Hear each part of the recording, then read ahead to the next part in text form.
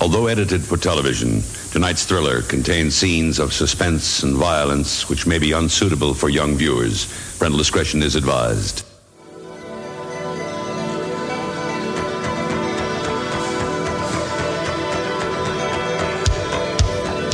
State-of-the-art Japanese animation.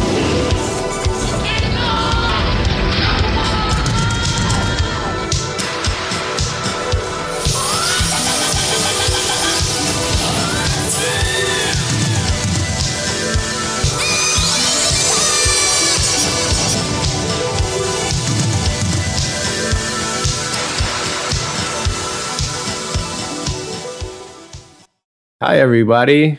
Welcome back to another episode of the Otaku Host Club. I'm your confidence man, Jeff, and I'm joined by my esteemed cohorts. I'm going to swindle your pickpockets, and I'm Amelia. I'm Dan. I just finished my 2 cheeseburgers, and I, too, have great confidence in Jeffrey and Amelia. See, Matt, it's not always healthy food. Yeah, yesterday we did a guest appearance with Otaku Melancholy discussing Berserk, which was fucking great. And oh my God. We had a nice spread of scores from 7, 8, 9, 10 out of 10, and my 1,000 out of 10. And really evens the playing field there. Yeah, you can, but one thing that got brought up that I legitimately want to talk about, and I've been waiting for this, but I did not want to force Otaku Melancholy into a tangent because they're not nearly as rambling and tangential as we are. I don't want to cramp their style, but I want to talk about intermittent fasting. Because, and the reason for this is because I am technically overweight, and I never think about this. Bitch, me too. Yeah, I never think about it because I don't weigh myself, and I don't like look at myself in the mirror with any like. I actively run away from scales. Yeah, I just don't really think about it. Like, I look at my body and I'm like, all right, I have been a like varying degrees of chubby tall guy for my entire life. That is not likely to change. If I cared enough to change that, I would really focus on my diet and exercise more. And I exercise, I go to the gym every day. I exercise a good amount, and I've lost weight and gained muscle tone for this. But in a broad sense, this is not a priority in my life. This is obvious to me. I have other things I'd rather use my time and mental energy for than worrying about my weight and my like physical appearance to such a degree. Oh, what's that like? What is it like? Well, I don't. It's great, I guess. I just don't really think much about it. I'm too focused on punk and anime. Damn. But my dad every once in a while brings up the fact that I'm technically overweight and that I could stand to lose, 10 or 20 pounds or whatever. And so that sometimes makes me think, well, maybe I should try intermittent fasting, because that's a thing that people do. I see it on the internet all the time. I don't really know that much about it. It's hard for me to fathom because I've kind of taken my diet in the opposite direction. Instead of not eating for long periods of time, now I eat constantly. I just eat small things, like I have a granola bar. A couple hours later, I have some fruit snacks. A couple hours later, I have a little thing of applesauce. I'm like constantly eating small. Have a piece of fruit, have some dried fruit. Have a handful of nuts. And I kind of understand that this is supposed to be the healthy way of doing things. Does that mean that intermittent fasting is not the healthy way of doing things? I don't know. I don't really know anything about it. But Jeffrey knows a little bit about it because he's been doing it.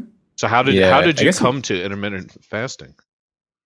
Well, so about 4 or 5 years ago, I was having a lot of issues with like having to run to the bathroom like sometimes 2 or 3 times a day. And it was like getting bad. It was almost every day. I'm like, what the hell is wrong with me? So I wanted to eliminate what it could be, what food products I was eating.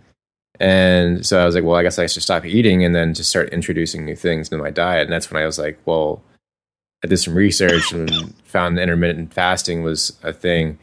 And I mean, it's always been a thing. I know it's been passed down in different religions for a long time. But for this reason only, it was just to like figure out what the hell was making me go to the bathroom so much. But then, yeah, I was like, oh shit, there's actual benefits to this. There helps your immune system, apparently. Like, it can like restart it. You're basically causing stress to your body. Like, you know how like they do the polar bear plunge, and you shock your body with like that can help you with your brain, and like it creates a protein in your brain or something. I don't take my word on this completely, but yeah, guys, Jeffrey is not a nutritional expert. No, he's just a Googler. One of our listeners is a nutritional expert. Christella got her degree in nutrition. So Christella, help me out, girl. Yeah, I got acid reflux real bad since I was 18. I can't eat anything. Help me. There was this guy. I guess I should have there was this tried guy to that get her onto this episode to talk about this. Fuck. Yeah, that would be great. Should we get into the news? Jesus Christ, yes. All right, big news. Big news. Sony acquires Crunchyroll for $1.75 billion. That's a lot of dollars. It is a lot of dollars. A lot of bucks, a lot of doll hairs, you know. So I am aware that this happened, but I'm not sure what all of the cultural implications are. Can you guys explain it to me? So Funimation sucks. Their app sucks. Their website sucks. Anything that they put on their streaming service, you cannot access because they just do not update it. They don't take care of their subscribers, and Sony is known for censoring. So, you know, not the best news out there. Yeah. Just gonna read a little bit from this Polygon article. It's a quote me quoting here. "We are proud to bring Crunchyroll into the Sony family. Mm-hmm.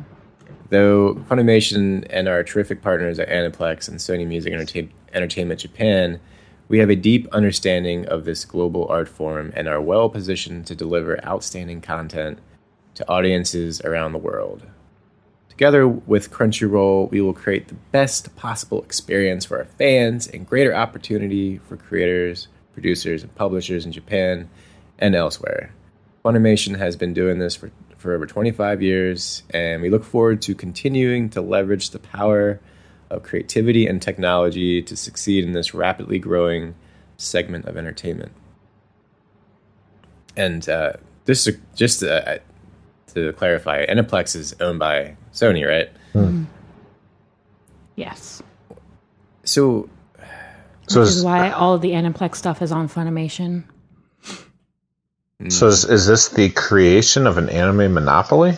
Yes. I wholeheartedly believe that is what's going to happen. How, like, what's the benefit of keeping two competing streaming services? You know, like, in, like, financially, from a financial standpoint, from, like, a user standpoint, like, it would be nice if they kept them separate and offered like a joint, like a package with a like lower price, or, you know, just like total package price for both streaming services, and left them alone, because Funimation is so bad. But I doubt that that's going to happen. You know, I think now's when they are negotiating the things that are, what do we do with Crunchyroll and the Crunchyroll user base, and what do we do with Funimation? Do we merge them? Do we keep them separate? Because Crunchyroll has a lot of obviously original anime that they produce, and they have a lot of original content, especially on their YouTube channel. You know, true. And it's very unnerving, I feel like. As anime fans, I mean, who really wants one spot to go to get all of your anime. You know, it's not like we go to one spot to get all of our food, you know. Well, HBO Max has already started streaming stuff from Crunchyroll because they're Time Warner. Also, so Crunchyroll, you're not supposed to get back with your ex, okay? That just never works out right. Ever. Yeah, so people have been predicting this for a while. Well, yeah, because AT&T was supposed to buy it first for $1.5 billion. That's what they were in talks with. And then Sony bought it for $1.75. Huh. What were you going to say, Dan? So, yeah, I remember that HBO Max has started dipping their toe into anime. Somehow I thought that they were doing Adult Swim stuff. Are they also streaming Crunchyroll properties? Yeah, if you get on there now and you like scroll all the way down on their menu, you can watch things that not exclusives, but things that are like their most popular titles. You can stream from their app. Mm-hmm. So regardless of Crunchyroll's ownership of the title, the most popular things on Crunchyroll, which ostensibly are like the most popular things, period, have found their way onto HBO Max as well. Okay, yeah. Interesting. Then Amazon Prime, Netflix has its own anime going down, which we're going to talk about one of them. And Amazon Prime also has its own, the titles that it distributes that seem to be separate from what Crunchyroll is working with. Mm-hmm. So it won't be a total monopoly because they're still going to have Netflix and Amazon to compete with. It's going to be an oligopoly. Yeah, but like how many anime do you actually go to Amazon Prime for and Netflix for that you actually like pay for? Like I don't pay for Amazon Prime. I'm not about to go pay for Amazon Prime just to watch Vinland Saga. I think it's worth your money, to be honest. $70 for the year for Amazon Prime. Well, okay. Maybe it's not worth $70 a year. Like, I would much rather just buy the DVD when it came out or the Blu-ray. You know what I mean? Truth. Like, there's no point in anime fans going to all of these different sites. But with that said, like, I don't want... Like, Crunchyroll and Funimation have always been, like, the two main streaming services specifically for anime. It's not like you can watch other shit on Amazon Prime and Netflix and stuff like that. So, like, it's understandable that people have Hulu and Netflix and Amazon Prime. But Crunchyroll and Funimation were exclusively anime. And to only have one of those properties have it, I don't know. I don't know. Do you all remember... There was a streaming service, I can't remember what it was called, but it was in like 2004 or 2005 that was on demand. And it was like anime. It had anime in the title. I remember that. I remember thinking this was kind of like the first time I saw streaming anime anywhere. And I don't know, I'm just trying to like see how it's progressed over the years, you know? Mm-hmm. I mean, Crunchyroll was soon after that. And it still felt very much like fan driven, you know what I mean? Yeah. Because Crunchyroll grew out of Databeo, right? Out of the fan sub people? Yeah, that was the impression I was under. I might be wrong. But that is always given, in my eyes, Crunchyroll has the tent of, by the fans for the fans. And maybe that's not accurate anymore, but they're always going to carry that. And from my perspective, at least as long as I still believe they grew out of Databeo, maybe I'm wrong in that. But I remember downloading Naruto off Databeo, however you pronounce it, when I was in college, and they were working hard. They were doing good shit. So I'm, in a broad sense, I'm happy for their success, Yeah. Yeah, I think you're right, because they were the ones that provided all the translations. So well, it was them. It was them, Horrible Subs, and Anbu. Those were the three that were doing Naruto. Well, I got mine off Databeo. Gotcha.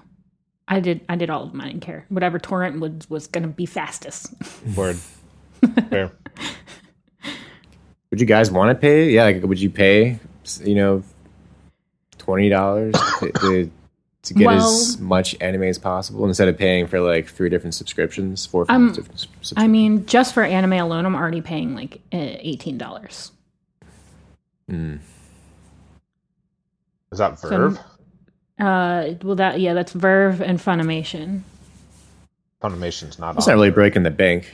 It's not breaking the bank, no. But if I also had to pay for Hulu and Netflix, that would be breaking the bank. I don't pay. I mooch off of those ones, but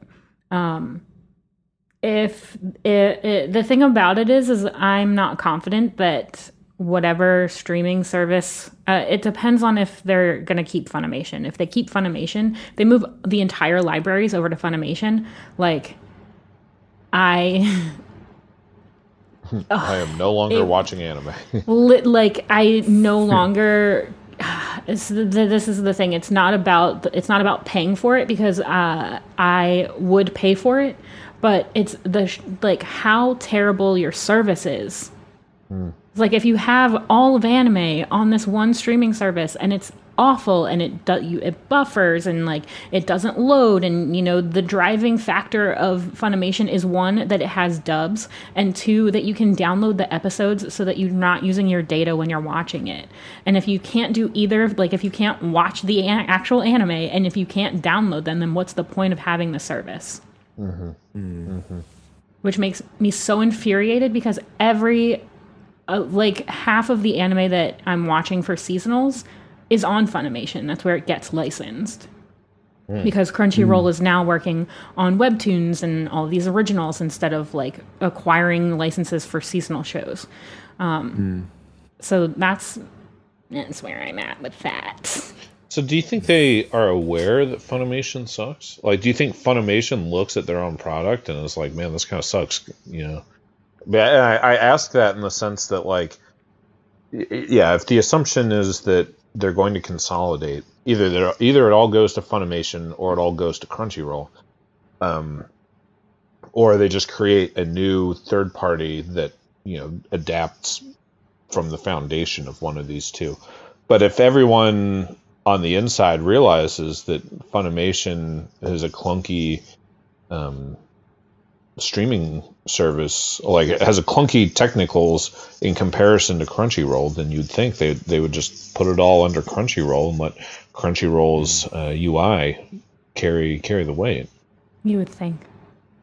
You would hope. Maybe you would only hope. Is there any speculation that that's why they went to the trouble of acquiring Crunchyroll? Because they were like, well, it's easier for us to just buy Crunchyroll and put all the Funimation stuff under this UI, that already works, rather than take the time and energy to try to fix Funimation. My personal thought about it, and this is, I have not read anything, this is just what I think about it. I think Crunchyroll had acquired too many properties with their webtoons, and I think that they needed help getting out of debt, and that's why they were selling, because they sold their company like 4 years ago to Elation. And it turned into Elation, and they kept the Crunchyroll property name so that it was still recognizable for the fans. But I think that they just keep selling the company because they keep overdrawing their account. And Sony is a big sugar daddy that can help them out of debt. You know what I mean? Yeah, true enough. He's the biggest sugar daddy. So let little Sony daddy pay for all my stuff for me.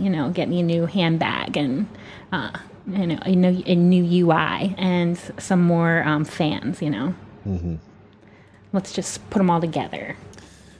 Well, we know it's not going anywhere. Like, anime is not going anywhere anytime soon. But it makes me wonder, what would happen if it just collapsed? Or the whole anime industry just collapsed or burst. What would happen? Would Japan just sink into the ocean? Yes. Don't quote me on this, but I'm asking, is the anime their number one export? Somebody fact check me. Somebody tell me what their number one export is. I would love to know. WorldStopExports.com. According to them, it's cars. Cars, okay. That makes total sense. Yeah. Automobile I've literally parts, only had Japanese cars. That makes sense. Maybe you're thinking of like in terms of like cultural and art. Yeah. Yeah, Maybe. I think in terms of cultural export, yeah, anime definitely trumps anything else that Japan has put into the world. Do either of you guys use what service do you guys use? Like, do you have the same issues with Funimation that I and lots of other people do, or? I haven't tried Funimation yet. I know that Funimation has the largest dub selection at any streaming service. Yeah. I know that's why some people prefer that over Crunchyroll. But I haven't bit the bullet with trying it yet. They have some exclusives though that look interesting. They have Hajime no Ippo, I believe. Ooh, nice. So I would watch that if when the time comes. I would probably stream it from there.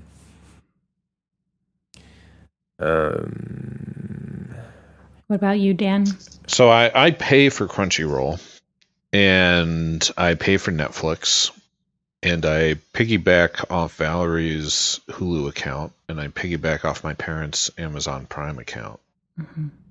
And I got Tubi, which is free anyway. So I am all set in the world of streaming from my perspective. Yeah. You've never tried Funimation? No. Okay. I'm not convinced that Funimation has things that I cannot otherwise get things that I'm looking for that I otherwise cannot get. You know, I mean, there's plenty of anime in this world that is not streaming on these major platforms. Like to watch Ashita no Joe or the original Gundams or anything like that, you know, had to go through the depths of putlockers to find this kind of stuff. But it's not like Funimation has any of these things, you know. So. Oh, and I got High Dive. Do I pay for High Dive? Maybe I do. If you pay for Crunchyroll and you pay for High Dive, please just consolidate to Verve. Please. Yeah, I got High Dive specifically to watch Legends of the Galactic Heroes, and I basically continue to pay for it because I believe I will watch this again at a later date. Because I did the same thing. Verve it includes the High Dive library. Yeah, I realized that getting Verve would be the wise thing to do. I don't have any reason why I haven't done this yet. Just procrastinating. I'll just remind you every once in a while. Yeah. Thank you. Appreciate it. You're welcome. You know, that's what I'm here for. Yeah, did you guys see the latest My Hero Academia promo? No. Didn't know there was a new one. There's a new season or season 5, right? It comes out next season. In January with the next season. Okay, so Dan, if you were a seasonal anime watcher, you would probably have Funimation because a lot of the seasonal animes that are airing right now, simulcasting, are licensed by Funimation, and that's the only place that you can watch it other than like Hulu. Oh, but I got the Hulu. Yes, but some of them are not on Hulu. Oh, word. Yeah. And that's why I pay for Funimation, because I torrented so much anime, I feel bad that I didn't pay for it, so I pay for it all now. Interesting. Yeah. I don't feel bad about torrenting this kind of stuff. Although I guess it's been a long time since I've torrented something. Anyway, this is getting into bootlegs, which we'll talk about because of The Great Pretender. Yeah. But I want to watch this. I want to watch this My Hero Academia trailer real quick. This is season 5, official trailer 2. Wait, if you're watching it, that's what you're talking about. Mm-hmm.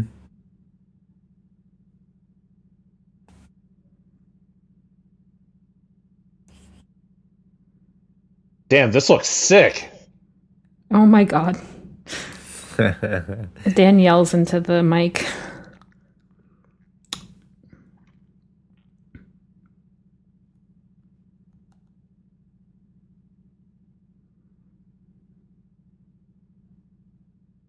It's definitely getting me pumped watching this. But I started to read this arc, and I basically stopped where this promo stops. They kind of show the first, Wait, I'm trying to find it. few volumes. Yeah, that trailer looks fucking cool. Which one? Official trailer 2 or Trailer 2. trailer 2? Because the trailer is just all fight scenes. Yeah, March 27th. I think it looks Too great. far away. I'm not a fan of how they left the 4th season, so Really? hot take. Yeah. You didn't like those last couple episodes with Endeavor? Nope. Oh, why not? Didn't just like, at what point is this going to end? Like, does it need to continue? They already in like the first 2 seasons beat the big bad of that, like, and then now it's just, I don't know. I feel like there's too much My Hero, and it just needs to end. Damn. So you feel like this is like a Shonen Jump death? if you Yeah, will? like they're you just feel like it's like I can't say that I don't enjoy all of Naruto, but did it need to continue as long as it did? You know what I mean? Yeah, I think it definitely suffered for being forced to continue, way past its life expectancy. I don't think My Hero Academia is really suffering from that, though, in my opinion. I'm not a super fan. I'm not here for the hero stuff. I'm not here for the high school hero class situation. Like, I don't know. It's maybe I'm just a hater today. No, that's fair. Maybe it's just a weird day today, and I'm just hating on My Hero Academia. I mean, like, I enjoy, like, it's entertaining. I watch it every season it airs, but I even watched the movie when it came out. But it's just like, can we wrap it up now? Yeah, I like this trailer because it's nothing but fight scenes, and it's got that big epic score, that like big guitar solo. I'm like, fuck yeah, dude. Mm-hmm. I think but it looks awesome. Is it doing anything different though? I don't need to do anything different. I want to see superheroes fighting each other to a big epic soundtrack. I'm not. I think maybe that's my disconnect, is I'm not into the superhero stuff. It's fair. checked out. I mean, people got Marvel fatigue. I got Marvel fatigue. Fuck yeah, Jesus Christ! But people still go to. They still love it. They eat it up. Yes, they do. Yeah, we're on the verge of getting Star Wars fatigue, right? Because there's like 6 new movies coming out with from all angles of Star Wars. Yep. So straight up Star Wars orgy over here. Though I would say the Mandalorian this final season was fantastic. Yeah, I gotta watch that surprises. shit. I gotta watch that shit. Are you looking forward to Chainsaw Man? Hell the fuck yeah! So, oh my god, sorry. I literally scared Pearl with that. Pearl jumped out of her skin. She was sleeping peacefully on her cat tree, and I just woke her the fuck up. Hell the fuck yes! I'm so excited for Chainsaw Man. I feel like it's one of those manga that's like on my list of manga to read, and I was waiting for the anime because I've heard so many good things about Chainsaw Man. And now that the anime has been announced, I'm like, do I read the manga or do I just wait for the anime? I do really enjoy like the series that I have read the manga for, like The Promised Neverland and Kaguya-sama and Dr. Stone.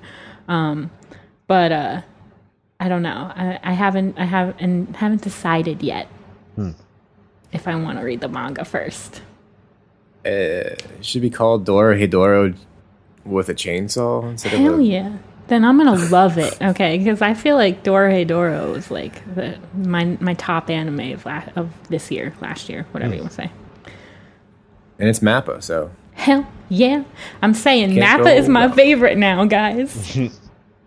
Yeah, I'm also looking forward to Chainsaw Man. This got recommended to me by my guy Kevin. And he's a big fan of the manga, so it's been lurking in the back of my mind for quite a while now. So I never got around to actually reading the manga, but I remember. Oh, Kevin says it's really good. I'm going to watch the anime version. your of dealer? It for sure. My dealer? He doesn't have a dealer. dealer? He's straight edge. What are you talking Said about? your man. You said your guy. Yeah, yeah, my friend. Yeah, he's Oh, my his friend. guy. What you guy got for me, Dan? Oh, I don't know. He's my friend. Sorry, I'll say friend next time. I'm just fucking with you. No, say my guy. I've been watching too much High Maintenance on HBO. What's the other news, Jeffrey? I am excited about this Lupin movie. This fully CG Lupin movie comes out next month, I believe. And I'm tempted to say this might be the thing I want to review, but Oh yeah. yeah, it's one of the reasons why.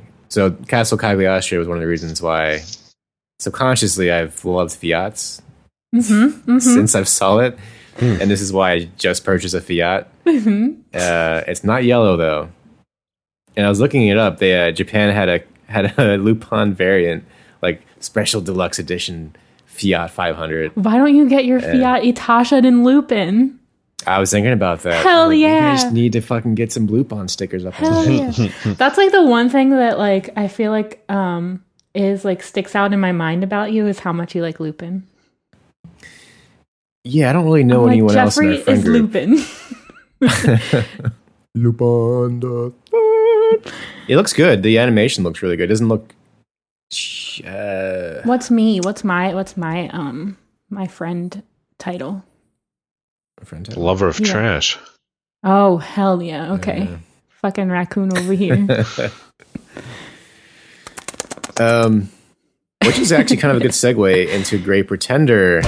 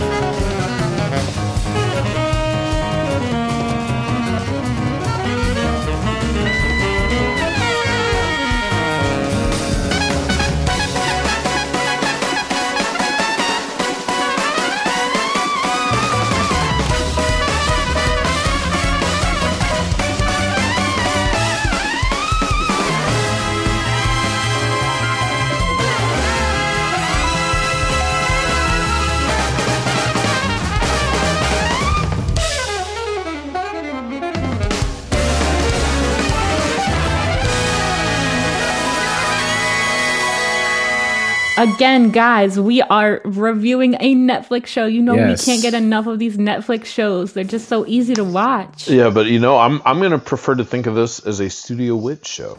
Ooh, Studio Wit. Uh-huh.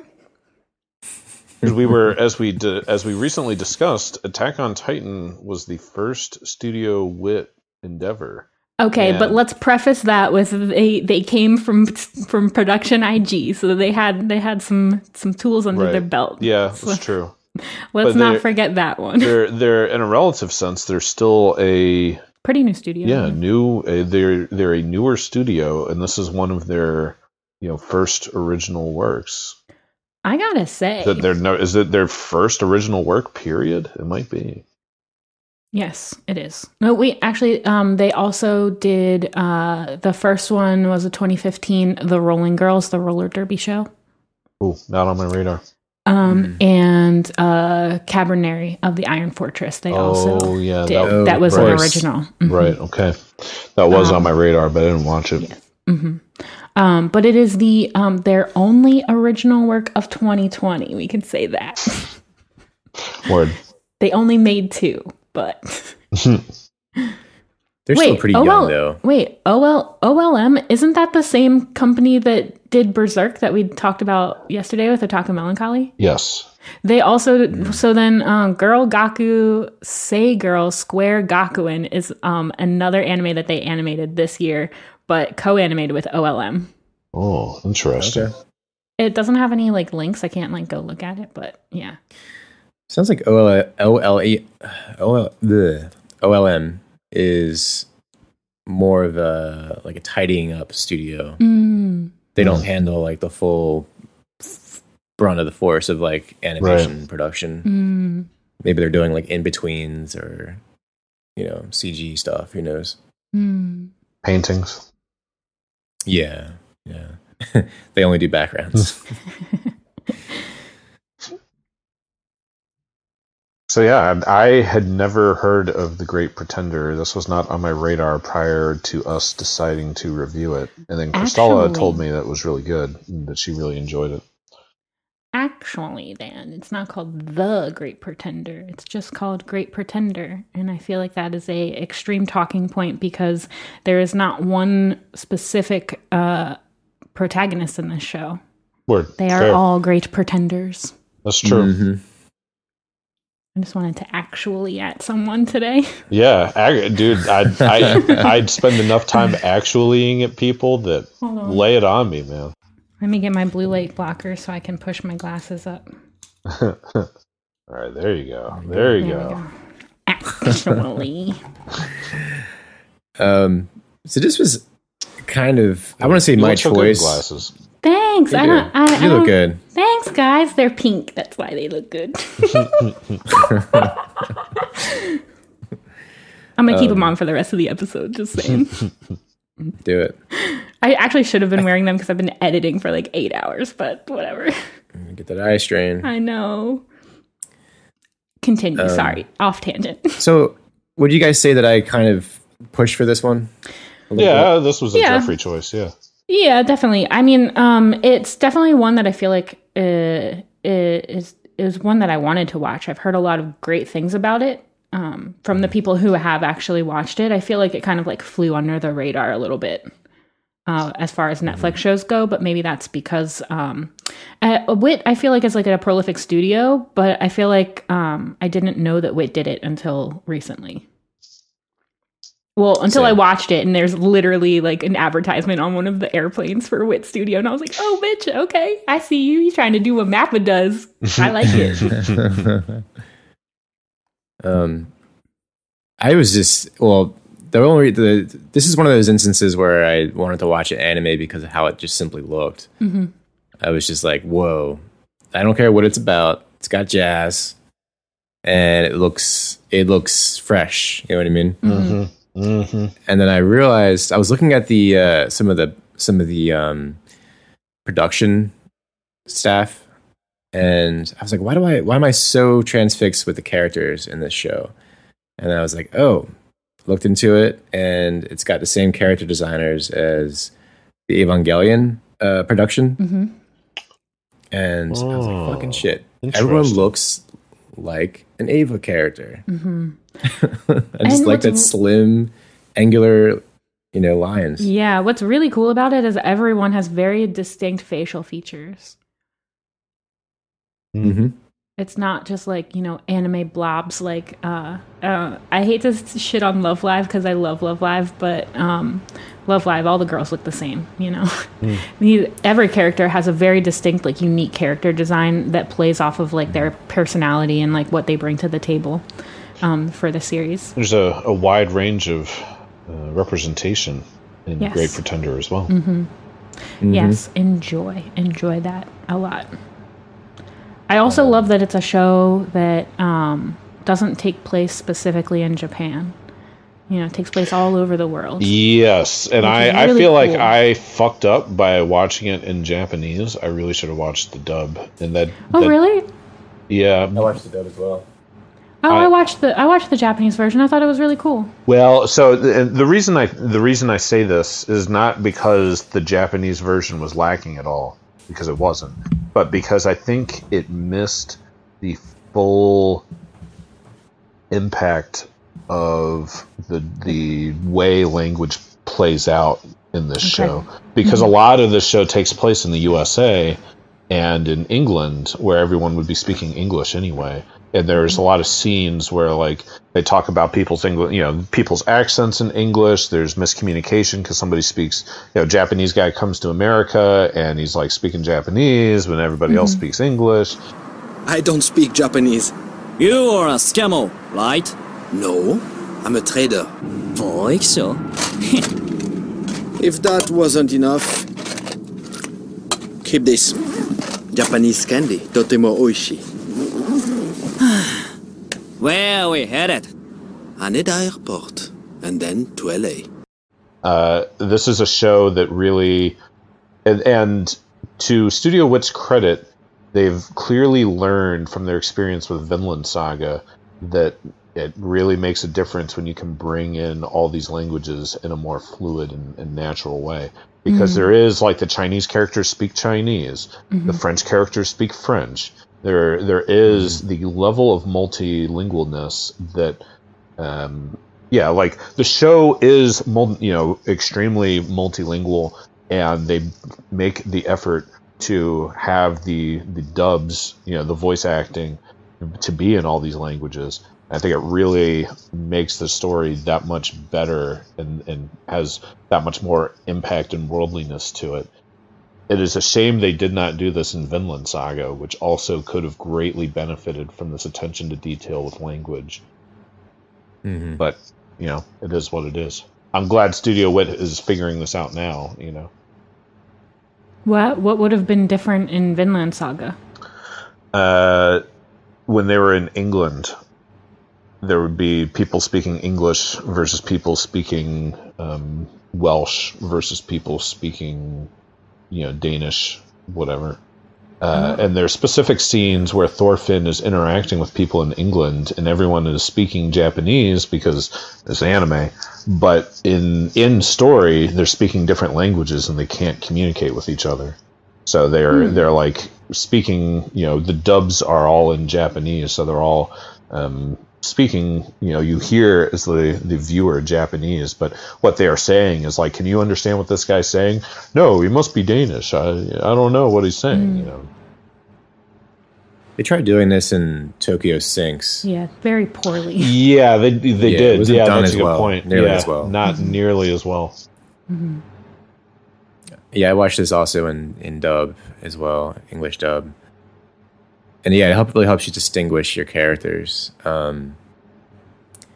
This is a very an international TV show, anime series. Mm-hmm. I don't think there's anything close to it except for Lupin, which is why I think is a good segue.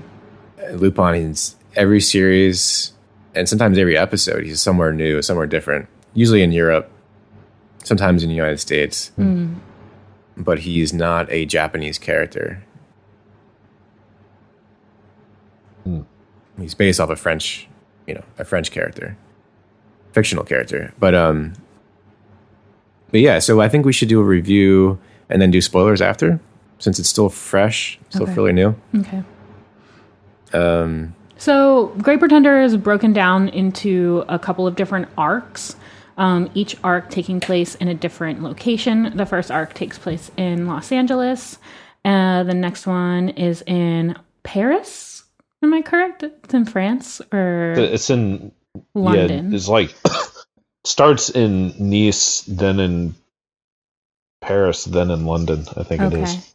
And then there's one in Malaysia. And then in Singapore, thank you, Singapore. not Malaysia. Oh, my bad. Actually, I'm so different sorry. country right now. So sorry. I'm sorry. I watched this one when we said we were going to and not yesterday. So my memory is a little less fresh. But yeah, so the first one takes place in Los Angeles, and they're trying to swindle a big hot shot. First thing I got from this California Crisis, this OVA series, it's done in this sort of Eizen Suzuki style. He's a Japanese illustrator in the 80s, and he uses these he breaks down colors and shapes, and then it kind of outlines them. Kind of looks like vector art in Photoshop or Illustrator rather. But yeah, that's the first thing. I'm like, whoa, it's got me. It's got my soul. Because I'm a huge fan of this artist. But yeah, they're in Hollywood.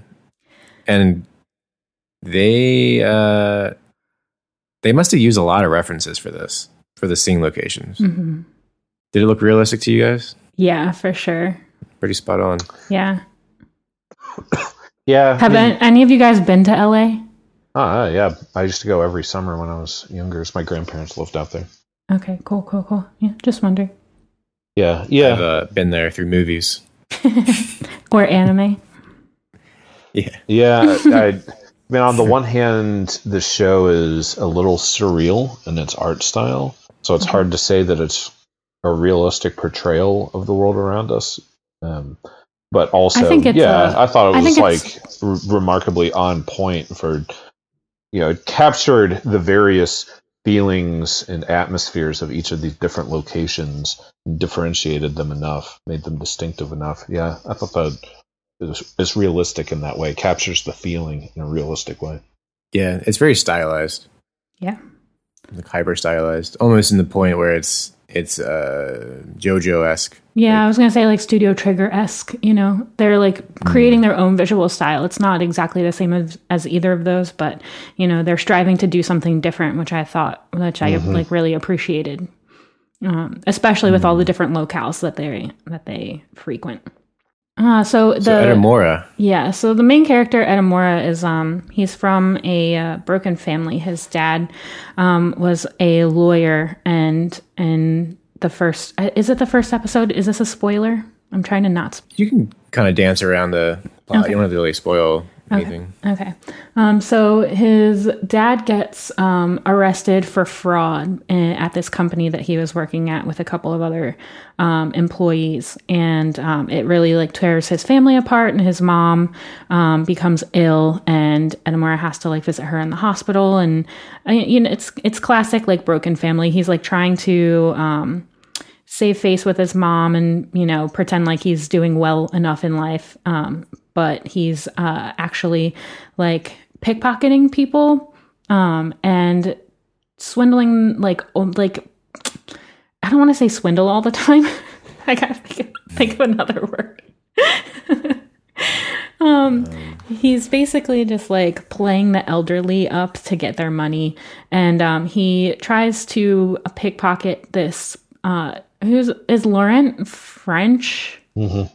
Okay, so this French guy is like a tourist in Japan, so he tries to like steal his wallet and stuff, and it goes really wrong, and Edamura ends up on a plane with Laurent, going back to wherever Laurent is because he has the money that he wants. Yeah, so they go to this like really fancy rich people mansion in LA, and they're trying to sell. Laurent is actually like a con artist himself, and for Edamura to get the money back that he wanted, or like to get his wallet back or whatever, he has to pretend to be a doctor to sell drugs to this crazy rich millionaire that is like trying to invest in like a new kind of drug that he can sell behind the scenes, because like, what is he, like a businessman or a politician or something? He's a film producer. Yeah. Movie producer on paper, drugs. drug dealer in practice. Yes. Yeah. Which, like, I'm sure all of them are. Drug distributor. That's pretty accurate. But anyway, they're trying to sell this new drug called like Sakura Drops, and they have a team of people that are con artists with Laurent, and they try to sell this like crazy drug to this film producer, and shit goes down. It gets crazy. Yeah, I was actually kind of I believed it at first. I was like, oh, this drug must be insane. Yeah, I was like, what? Is speed or what? I was like, okay, this looks like the classic Japanese hard candy. That can't actually be drugs, though. Yeah, Abigail takes it, right? Yeah. Mm-hmm. Short hair. Were they referencing Fast Times at Ridgemont High when she's like swimming in the red bathing suit? Oh, maybe. She comes out of the water.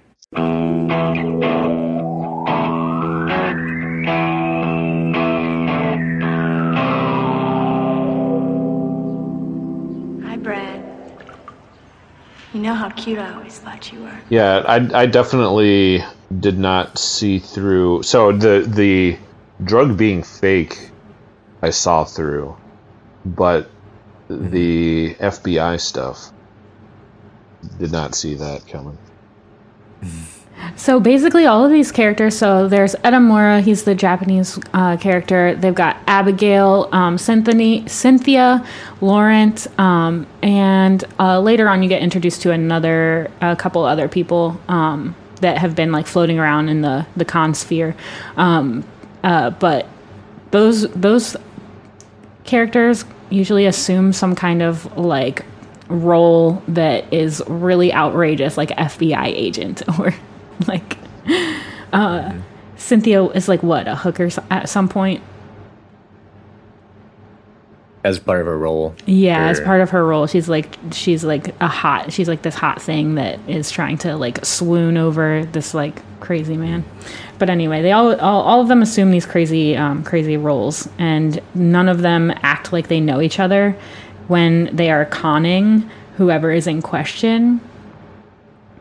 But when they stay in character and stick to the script. Yeah. Mm-hmm. Yeah, it reminds me of like the Ocean's movies. Yes. Just big heist movies, caper films. I think I feel like that's where this all stems from. But the twist is that instead of like stealing one large item that's of high value, it's usually like money, or it's to get to a bigger goal. It's like a stepping. So step to one. Each person that they are trying to con money out of, they try to con more money out of the next person. So they start with kind of like a small amount, and they get the prize, and then the next time they're like, oh well, this person is even more rich and they are even more terrible than the last person, so let's try and get even more of their money. And I think a lot of their prize money that they use to swindle the next person, so it's not like they're like coming out extremely rich and they don't have to like work anymore. There's like a point in which they use their money for the next con, and they have to like then gain even more money because they're using more money than what they have planned to con these people out of. Yeah, but they could have just quit and been rich if they wanted to. Well, I think Cynthia could have, because she's just naturally rich, but but both Abigail, Edamura, and Laurent, I feel like are characters that have come from nothing. Well, so Cynthia came from nothing. Cynthia was a kind of the stereotypical starving artist, an actress trying to make her way and working as a waitress, and married to another poor artist, painter trying to find his way through. Only in that one arc though. Before that, she bought the island that they return to all the time. That's her island. Yeah, she's rich now. I thought she was rich before. I thought that she was playing a part for that, and that's why it was so sad. No, she wasn't playing the part of the poor, struggling actress in order to get close to the painter. That was just her backstory. She got rich from. She started as the poor, struggling actress, and couldn't get a job as an actress, so she entered into the world of con and trying to make money off being a con artist. That was when she tries to swindle Laurent in the bar, and when Laurent's scouting her, and Laurent is like, yeah, I mean, you're good enough, I can build you up from here. So he takes her under her wing, and that's what she gets rich from doing the con stuff with Laurent. And I have to imagine Laurent, and I mean, we know that Cynthia's rich because she owns a small island, and she specifically states, they're all on the small island partying, and she specifically tells Edamura, this is my island, I own it. But I would assume that Laurent and Abigail are equally rich. I mean, I don't see why they wouldn't be, because they all got rich together. Well, that's the thing about the show, is sort of after a while, you don't know what is real and what's not, like what's acting and what's not acting. Yeah. But yeah, like the flashbacks and the backstories really like flesh out these characters. And like overall, I feel like at first I liked the first episode a lot, and then by like the middle of this first season, I wasn't crazy about it.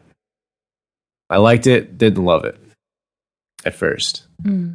I feel But like by the second season, I was like, yes, it's well written. I think that if you're invested in whatever thing that they are involved in, like the first arc is, a Hollywood film producer and drugs. The second arc is an art critic, and the third one is the planes, the air race. So like if you're invested in those kinds of things, I feel like you would be invested in that arc. But I think it's very situational to the arc, because like I wasn't in, like, I guess like Hollywood stuff is kind of okay for me, but I wasn't really invested in the flying the planes. It didn't really hit with me. I was like, okay, whatever. But I was super invested in the art theft. Yeah, you were texting us about it. Yes, because that is, man, we can get into it later, but my God. Now get into it. Let it all out. No, I don't. I'm going to spoil it. We got to not spoil it. Yeah, kind of spoil like Dan is writhing in his seat because he can't spoil anything. Yeah, I don't know what I'm supposed to say. Well, it's just, I really feel like let's just give our opinions on what we thought about the show, and what do we think? I thought it was clearly great from a technical aspect. The art style really stood out. The colors are popping. OP and ED are thoughtful and expressive. Yes, I do agree that they are thoughtful. I did not enjoy them though. Yeah, well, that's kind of what I'm getting at for this show as a whole. Like, I recognize the technical merits of this, and that it is thoughtful. It's well constructed, but it just didn't emotionally resonate with me for the most part. And part of that is just lacking of the basic things that I enjoy, which are like fighting spirit, giant robots, big love stories, the apocalypse, ninjas and samurai and shit. It's got none of those, so it's a little bit beyond some of my scope. You didn't like the love story between Laurent and Dorothy, or between Cynthia and the art guy? Yeah. Those were big love stories, I felt like. Yeah, I did. Well, yes, I did enjoy. Those are the parts of the show that I enjoyed the most, but they did not. The show is not really about that stuff, as a whole. Like, and this is not to say that I did not find this an enjoyable viewing experience. I did. I mean, it's a great show, and it does have its moments that hit me. But overall, I mean, I wouldn't watch it again. I wouldn't go back to it. If there was more, like a third, more story arcs, I probably wouldn't watch them. I would, because I'm already 2 seasons invested. I'd be like, damn, I gotta keep up. I gotta keep up with it. Yeah, that's fair. I really enjoyed it, but I do have it's definitely not something that I would normally pick to watch. I feel like I'm a broken record when I say this, because I say this in the Berserk episode too. But like, if I wanted to watch a grand heist, I would probably watch a live action version. More than I would watch an anime version. But with that said, I feel like Great Pretender does what it does extremely well. And I think it's super engaging, especially with trying to figure out who is the best swindler of, the game, I also thought that parts of the storytelling were kind of confusing, and not in the way that like, oh, they're trying to get you because it's, a great pretend, and you as the audience are equally fooled as the characters on the screen, and they really got you. I mean, that stuff is all fine and dandy. There were other parts of the storytelling that I was confused about. And I don't know. I guess they're technically spoilers, so we'll have to come back to them. I also felt like as a con story, as a great pretend story, there were parts of it that were too nicely wrapped up with a little bow, and it was not that it was. Not that I think it was bad for being unrealistic, because obviously this is supposed to be like a kind of larger than life unrealistic, just for the fun and the adrenaline of it, and that's cool. I found that enjoyable, but there were parts of the like gotcha kind of feeling that just didn't. It seemed too tacky, or it seemed too forced for me. And again, I guess we'll get into those once we really start talking about this show. What do you think about it, Jeffrey? Because since it was your pick. I expected a little bit more. I think I expected. I said this before, and I don't want to be a broken record, but like the fact that it was geared towards a U.S. Western audience. I don't know if I feel like that's true a little bit in this show. But well, yeah, because it's supposed to be international. Yeah, because show. they're dealing with Hollywood film producers and like London art critics and Singaporean plane flyers. Like they were Emiratis. Okay, Emiratis. I'm dumb over here. No, Thanks, Dan. you're not dumb. No. I'm not going to talk about either of those. I'm sorry. Again in my life.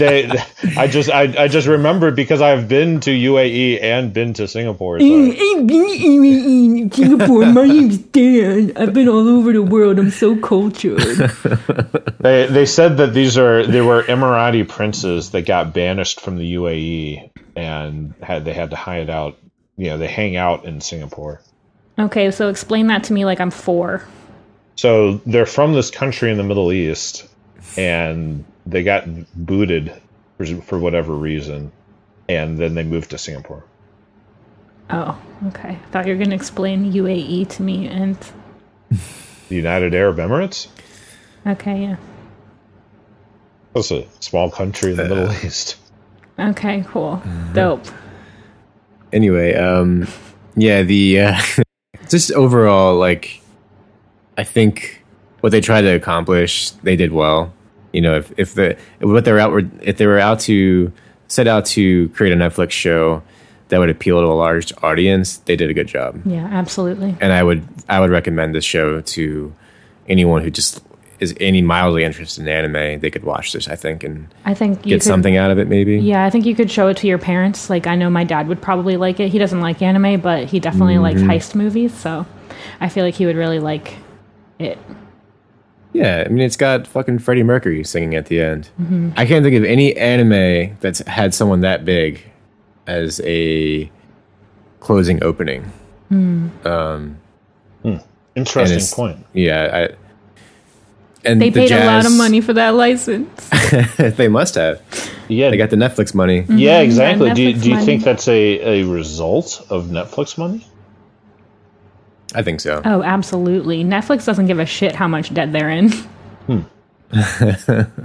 Interesting. I mean, they had Franz Ferdinand in Paradise Kiss, but Franz Ferdinand is not nearly as well known as that and Franz Queen Ferdinand. or Freddie Mercury. Yeah, well, and Franz Ferdinand wasn't as well known as they are now back when Paradise Kiss acquired it. Because I used to listen to Franz Ferdinand. Yeah, I like the opening for like the first 2-3 times. It was okay. I got the bebop. Yeah, I think that song. I think that's why I was just like, oh, okay, I get where you're coming from. Skip. I know the vibes you're putting out. Skip.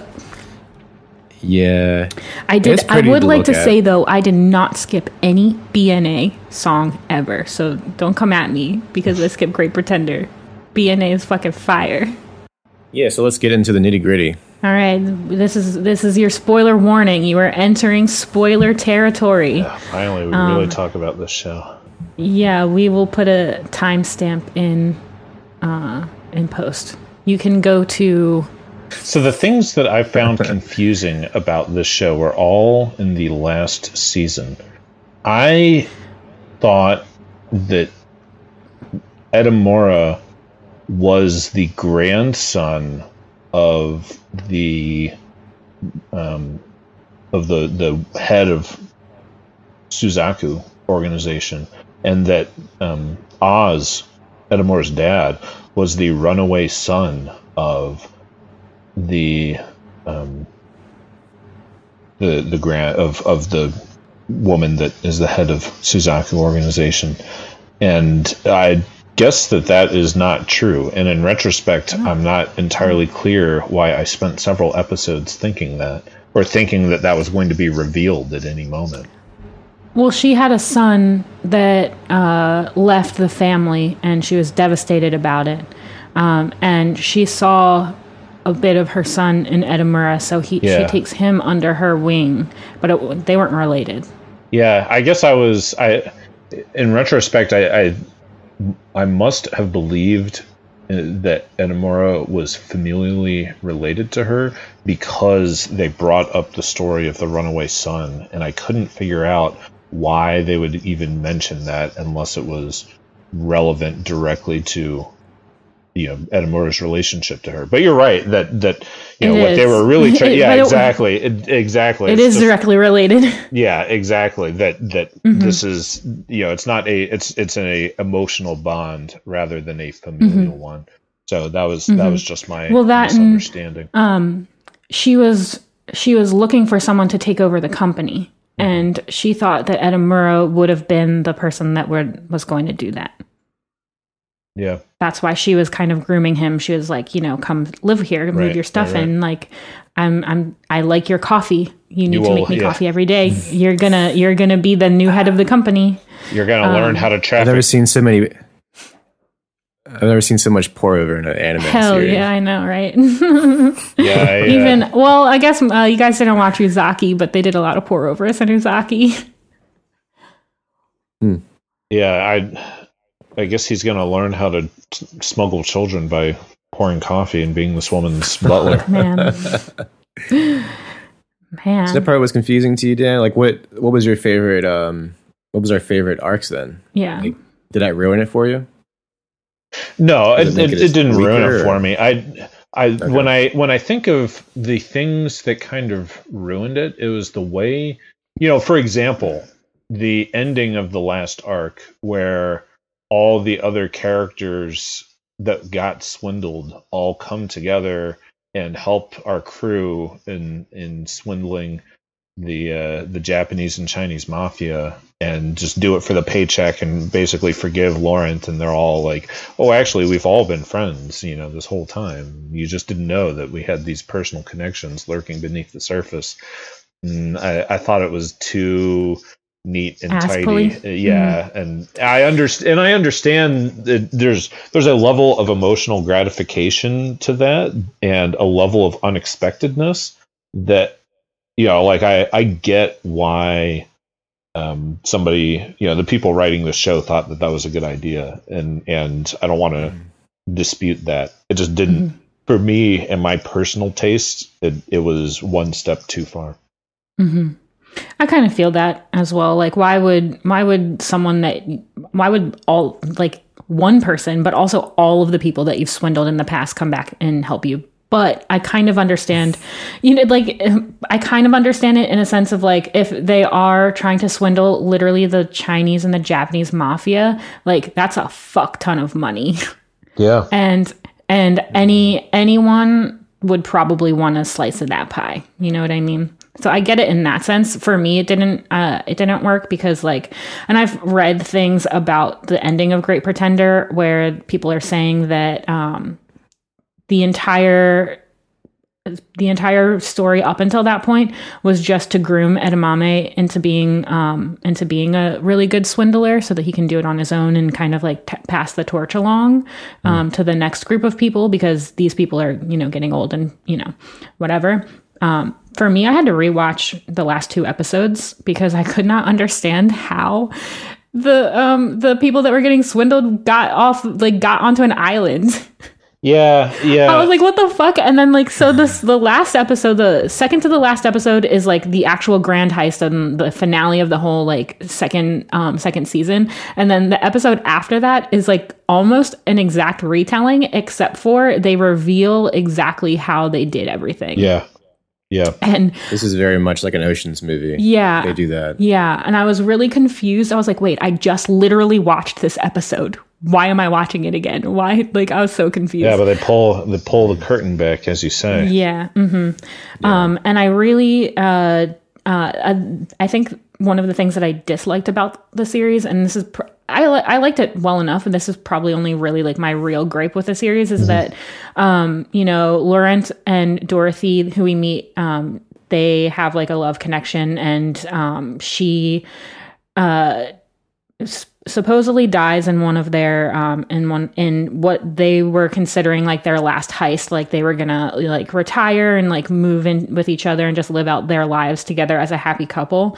But the last con goes super wrong, and it looks like Dorothy dies where other people die. They take them to the ship and then they like shoot them or whatever.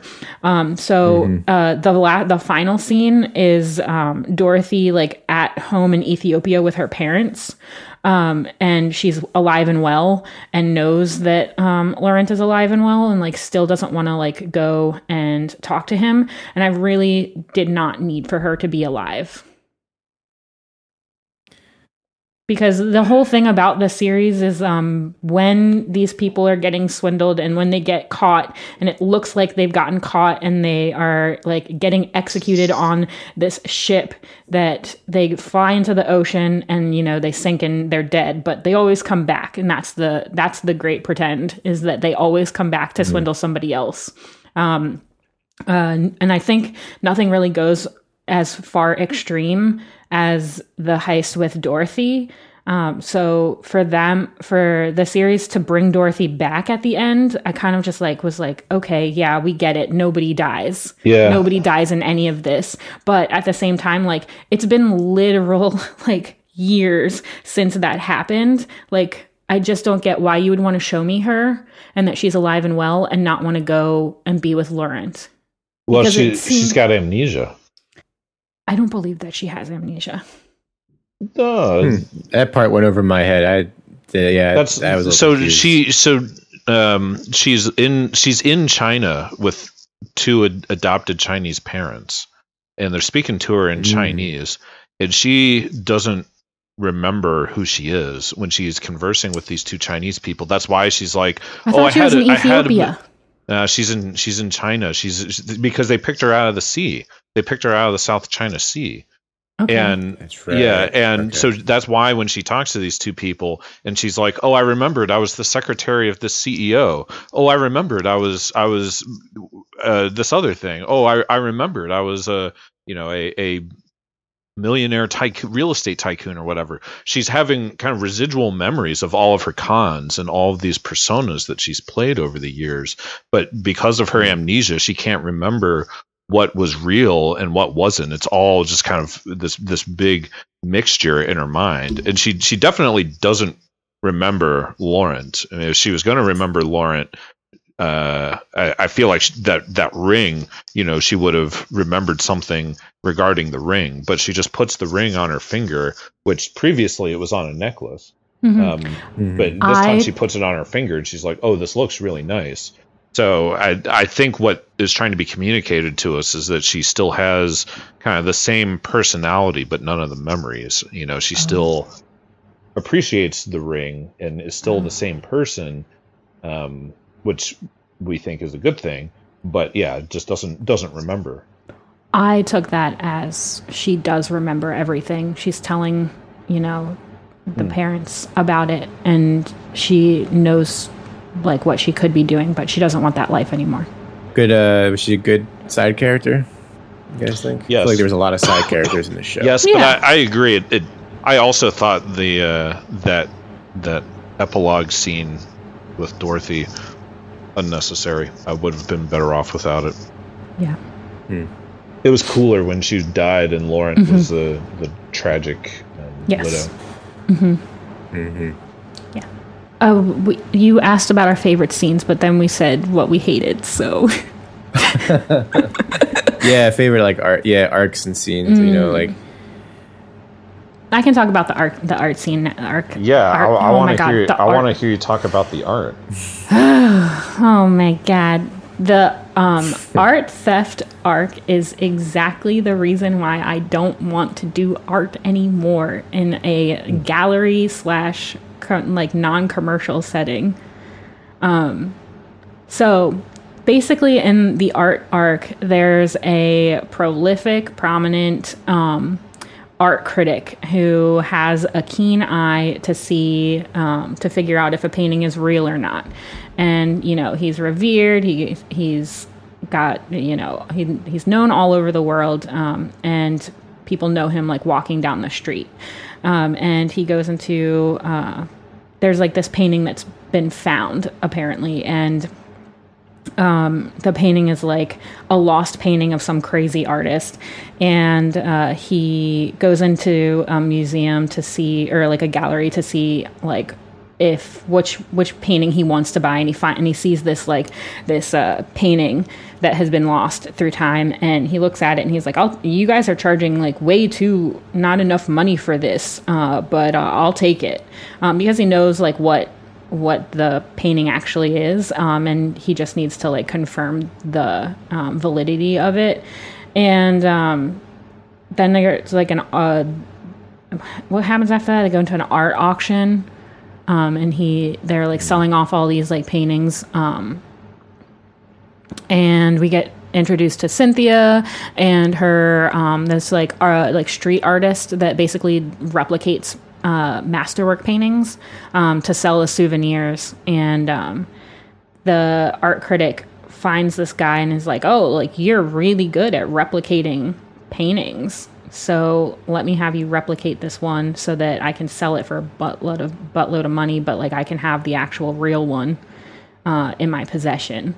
And the whole swindle for that arc is Edamura sees this painting in this French restaurant / boarding house that he's like living at in France after the last swindle. And he's like, well, if I can sell this painting for you, like it can make a lot of money. It's like a lost painting. Like, you know, I can sell it and it'll help you keep the boarding school open and, you know, your restaurant or whatever. So he sells it, but then realizes that it's like this masterwork painting and he could have sold it for like millions of dollars. So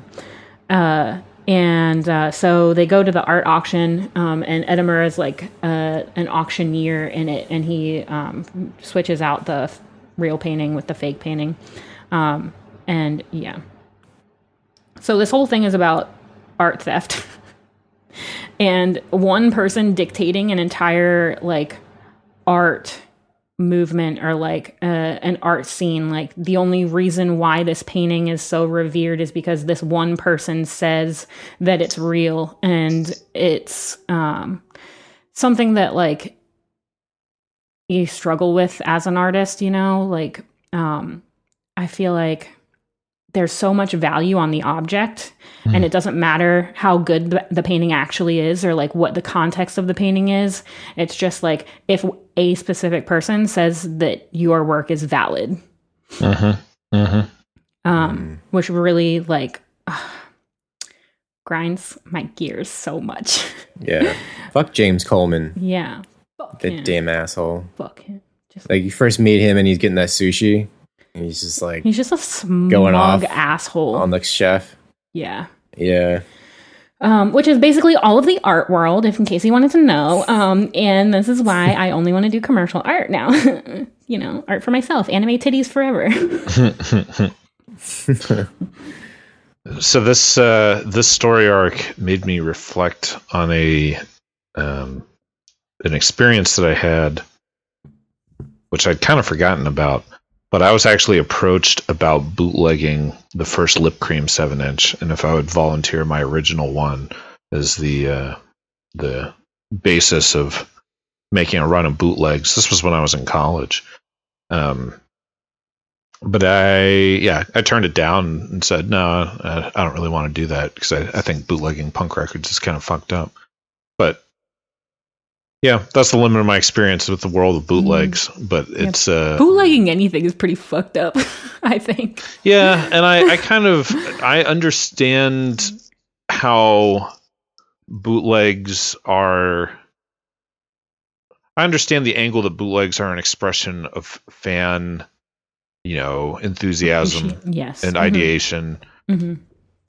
Those are a different kind of bootleg than trying to do the straight replication, which is what these people were trying to get at me for. Not that they were going to pass these off as original, Lip Cream first 7 inches and try to sell them for $200 a pop. It was just like, yeah, we just want to make like 500, exact replication of the first 7-inch and just, sell them like normal and just rake in the money because people will want to buy it because of our fetishization of physical product. And yeah, I think that kind of bootlegging, maybe is justifiable in a pre-internet age, depending on the scale and the pricing that you're using. But in the post-internet age, there's no reason for any of this. If you're a big fan, make a fucking website, put it online. There's no reason to waste the Earth's resources on making physical products in such a way. So the art auction arc was my favorite arc because I was very invested in it, but it also made me super angry. Yeah, angry at who? In the fucking art world. Just the bureaucratic element. Yeah, just like, who the fuck are you to say if a painting is good or not? You know what I mean? Like, I know that there are formal elements that make something good, but Yeah. And I know we're dealing with master painters. We're dealing with like Picassos and, Renoirs and whatever. Like, I get that that's what that is about, but it just like, being in that world for a little bit, like it happens with every form of art. It doesn't matter what kind it is. Yeah. I think the art of critique is in a very strange place within the last 10 to 15 years because of the rise of the internet. And I think this applies most directly to music above all other mediums, because now you can hear all music at your fingertips and make your own decisions about it. And so what is the point of, critical review and music critics and whatnot? Like, you can just make up your own mind about whatever it is you want to hear. You don't need anyone to kind of shuffle through it and tell you what's good or not, and tell you, what you're going to like and what you won't.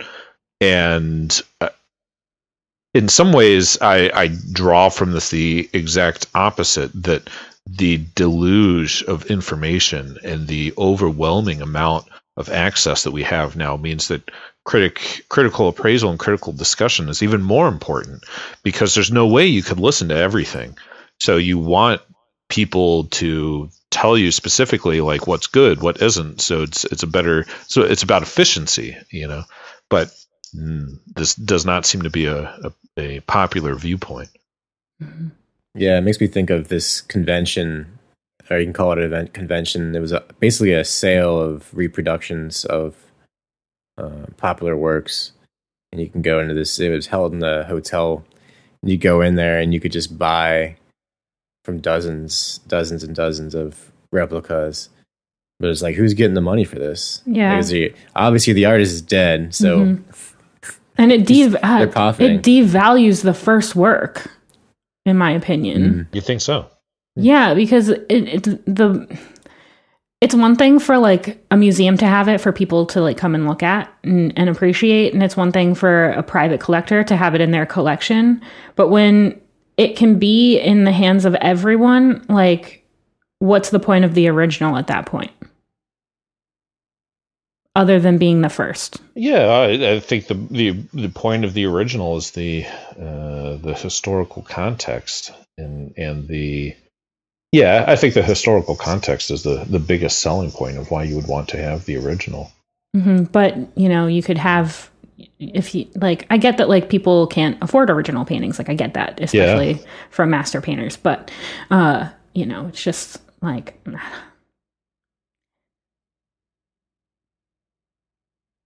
Makes me feel things. Yeah. But now you can just go and order a disc plate with this. Yeah, I could just go order a pillow off of Society 6. Yeah. Yeah, you can get your favorite Van Gogh off Target as a plate. Yeah. But I don't necessarily think. I mean, I guess the argument could be made that the kind of capitalism style exploitation of all this art is a bad thing, and that it sucks money away from the artists themselves and into these large corporations that just take advantage of the culture around them. And yeah, that's a bad thing. But I also think the democratization of art in this way, that everyone has access to this kind of stuff, I think is a good thing. You know, that like if you are like, because as you say, Amelia, like ain't no average person buying original Van Goghs. No, but an average person could go to a museum and appreciate it. Yeah, or you could just buy a poster print and hang it up in your home. Yeah, why wouldn't buy a poster print? Why are you purchasing a replica? Oh, well, okay. I didn't consider the idea that when we think of the replicas, that's a more intensive type of thing than the poster print. Yeah. Yeah, it's like because someone studies the painting and then replicates it, you know?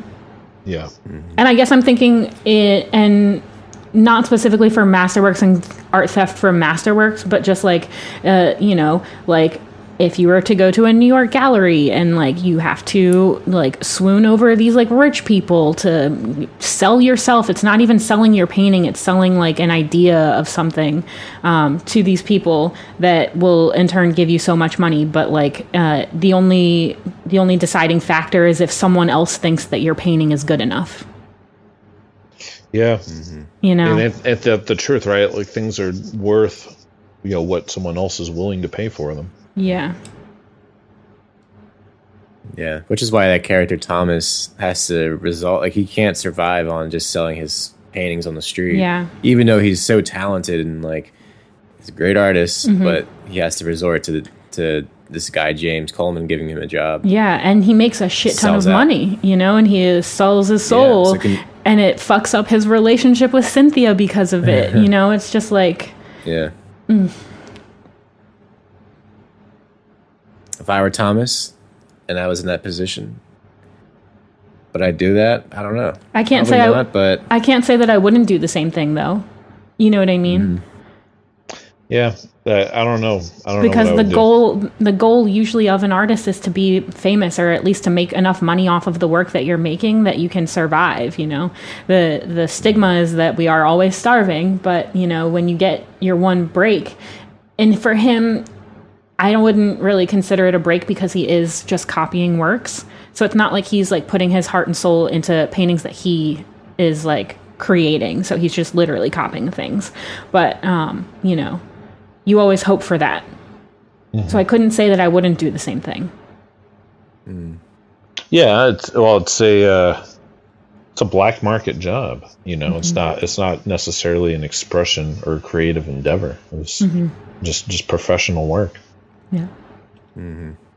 So I'm gonna stick to making anime stickers and streetwear. So I guess the swindler getting swindled is sort of the big takeaway I think out of this one. Mm-hmm. So fuck this guy. Yeah. I don't feel bad about Me it. Me either. He's a fucking little fucking baby. Go cry to your girlfriend. Yeah. You treat like shit. I know. Treat like shit, you fucking asshole. And that was an interesting part about The Great Pretender, is that it pulls no punches. The awkward relationship dynamics between this guy James and his current girlfriend is like, damn, dude, that's fucked up. There's a surprisingly large amount of screen time to child trafficking, which was like, wow. Heavy, that's some shit. Especially when like human trafficking has gone up since COVID. Mm-hmm. Like, I don't know. Yeah, if I was planning on that, but that made me super uncomfy. I was a little surprised by, or rather, I was confused by the manner in which Oz, Edamura's father, got arrested for human trafficking. Was he or was he not involved?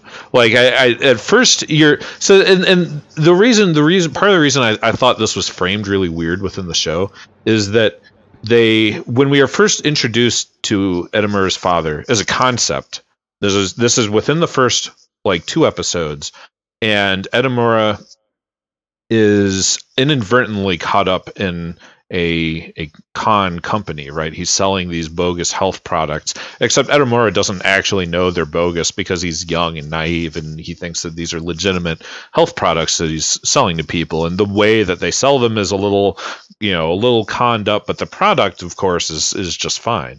Of course, that's not the case, and the company gets busted, and other tertiary characters and people around him are like, oh, like father, like son. Your father was a con artist, and you too are a con artist. And Edamura goes, yeah, my dad was a con artist. What else am I to do with my life except be a con artist myself? I should just embrace, my family lineage. So it's okay. Edamura's dad is a con artist. And then a couple story arcs later, you see that Edamura's dad was arrested for human trafficking. It's like, yo, that's different than being a con artist, man. Like these are mutually exclusive things. What do people look like when everyone's telling Edamura in the first couple episodes, like father, like son? It's like, dude, that's. Do they really think that he's a human trafficker? Like it is just so brutal. And I understand. I know you're about to say something, Amelia, that I'm taking this too literally. And I get no. I found this. I found that to be so bizarre. Like who is dragging the human trafficking father into this to be like, oh, you're a con artist, just like your dad that trafficked young children into the country. You're like, oh my good Lord, man, there's a big gap here, big gap. But then he didn't actually do the human trafficking. He just like signed up to this organization and then intentionally got himself busted so that the Chinese mafia couldn't seek retribution against him because he was in prison. But that also raises questions to me, like, why wouldn't the Chinese mafia be able to get you in prison? It's the fucking mafia. Isn't that how this shit works? But I don't necessarily expect Great Pretender to answer all of these questions, because I get that it's like a bit above and beyond reality.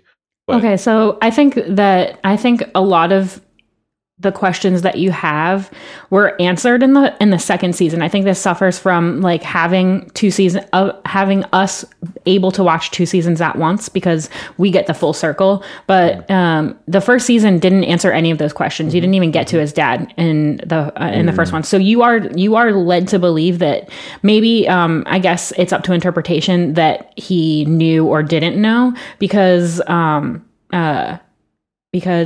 Edamura knew that the faucets that he was selling, the water purifiers, weren't really doing anything. So we get that. So you kind of get a sense of like, oh, if he was a lawyer, like he could have known, because he is a lawyer, and obviously he has to look at the books and look at the paperwork for all of these for the company. But the fact that he was actually a part of the Chinese mafia in the end, I feel like he definitely knew, and that he just had an opportunity that he couldn't pass up, because with a lot of the characters in this series, they don't make enough money to flaunt their lifestyle that they want to have. Like, and Edamura is always struggling to have more money, which is why he cons people. And, I feel like it's just one of those things where like they feel very hopeless in the situations that they're in, and the only way that they think they can get out of it is to do these terrible things, or like quote unquote terrible things. Like, yes, human trafficking is absolutely terrible, but like, is pickpocketing like terrible? You know what I mean? Like, it starts with like the baby step, and then it escalates to the extremes. It starts with a young girl offering grandma her water bottle. Yeah. Escalates to grandma just taking that water bottle and drinking the whole thing and saying, fuck you, this is mine now. Yo, bitch, I was a gift. You gave me the gift of water.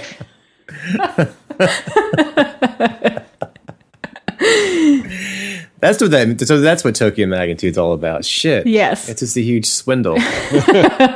There is no boat. There is no boat. Oh, I think that the dad didn't know at that point in time, but because he had to go to jail for it. And when he went to jail, the Chinese mafia was like, "Oh, hey, bitch, I saw that you did that thing on the news. So you're bad enough. You have a reputation now. There's no going back to your old life. We're going to give you all the money that you need. You can send it off to your wife. You know, I know she's in the hospital, but you can't ever go back to your family." And he like accepts it. He's like, yeah, okay.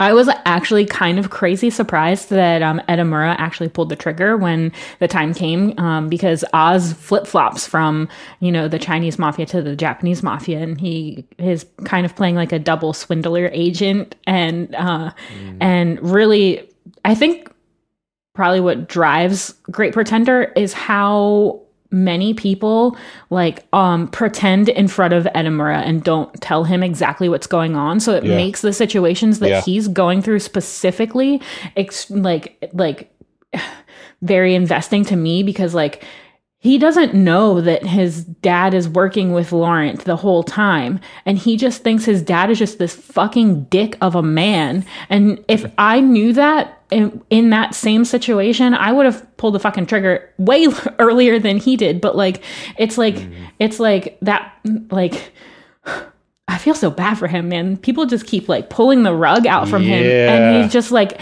and he takes every single situation with like grace. I feel like at least as much grace as you can have in those situations. Right. Poor Edamura, man. Like, I don't know if I could trust everyone again after certain situations, after like, you know, the dad thing, and you know, I don't know. Or just be like, why can't he be in the loop? You know, and I know that a lot of it is acting, and you know, they need to play the characters, and you know, he's new to the group and they don't trust him to act in the way that he's supposed to act. But we see everyone in every arc of this show like slip up at some point. So I don't understand why they're not letting him in on all of this. Like, you know, Cynthia slips up. Dorothy slips up, obviously. Abigail slips up, you know. There's like all of these things that these characters have, this like baggage that they're bringing in. And, you know, sometimes the swindle is too much for them to handle.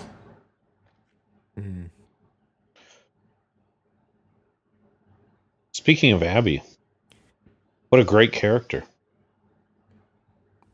And I was waiting for Abby and Edamura to really solidify their romantic undertone, but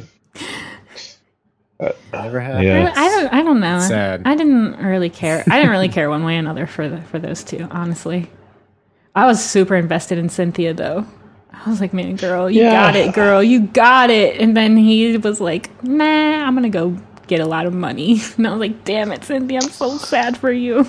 Yeah, I thought maybe Cynthia would get back together with the artist by the end of the London arc, but I guess not. You know. But why is Edamura the only one not getting any booty, any ass? You know, because he's a virgin. You know? Yeah. Right? That's what they said. He's a virgin, right? He's the pure hearted character. Yeah. Typical Japanese fashion. Mm-hmm.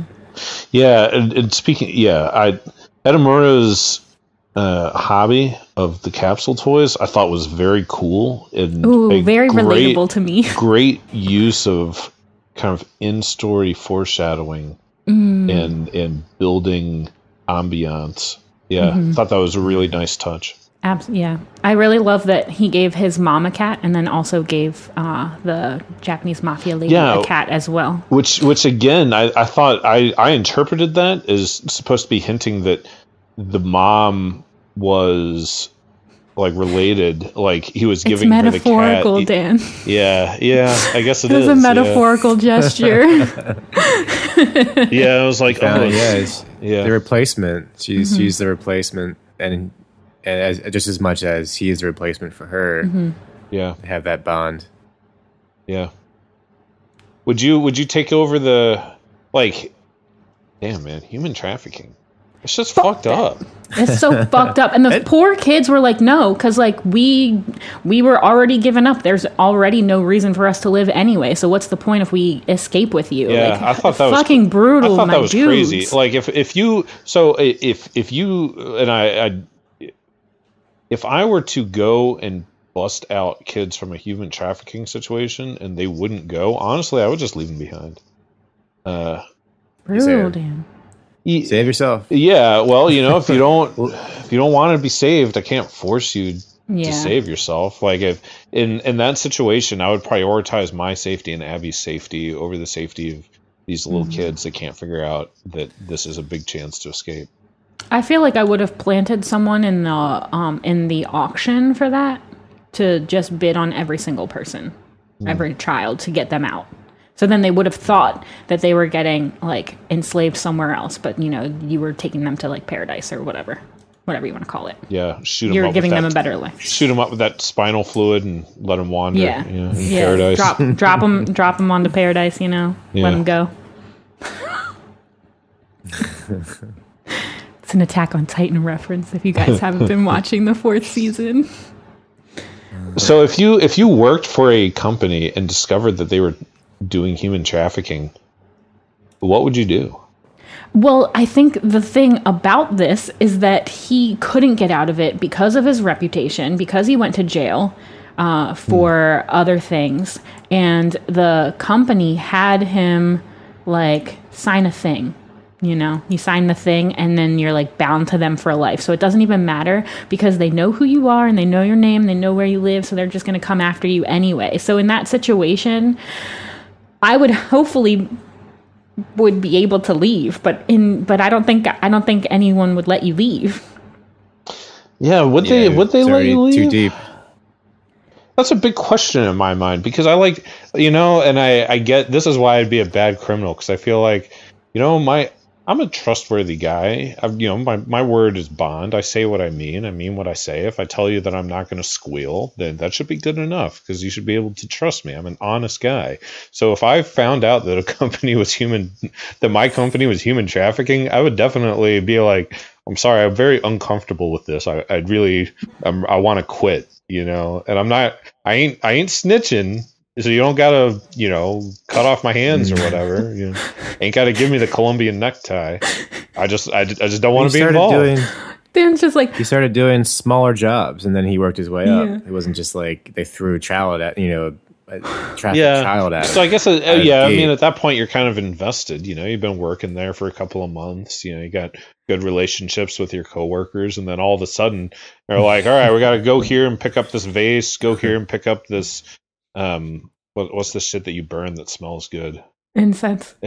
Yeah, go here, pick up the incense, and all right, go here, pick up some 5-year-olds, then go over here, pick up some jewelry. So wait, what? Dan's like, please, can I leave? Thank you very much. I promise. Yeah, they flew all the way to this country, and it's like, well, we're here to do a business transaction. And just happens to be kids. Yeah. The moment of shock on Edamura's face when he realized it's children that they're picking up, though, it's like brutal. Yeah, brutal. He was like, "Holy fuck, man! Like this is what I'm doing." Like you could tell he was like, "There's no coming back from this." Yeah, but they pull a good swindle based purely on the power of interpreters and language difficulties. Oh, that was so really cool. Yeah. That was so cool. I very much enjoyed that. I also like that Abigail was like parading around as this princess, but she was like this badass princess, and she's like, "Bitch, don't look at me." She's had a pretty rough backstory. Yeah, losing her family and in Iraq, and getting bombed, like the whole like PTSD scenes when she's flying that airplane in the race. Yeah, it was hard to watch. That was interesting. Yeah, it was brutal. Yeah. It's like, oof. I think this series has a lot of perspectives of different types of people that you don't normally see. You don't. Yeah. A lot of the voice actors are also played in the dub version are played by, I'm not going to say direct cultural background, but they're people of color. I thought that was interesting. That's really cool. Yeah. As they should be. Yeah, I kept thinking, I hope there's not some white dude making up an Asian accent right now. Yeah. That'd be kind of shitty. Did anyone see Catch Me If You Can? Yes, but I don't a very really long that movie. a very long time ago. a while ago. Yeah. I was getting the flashbacks from that movie watching this.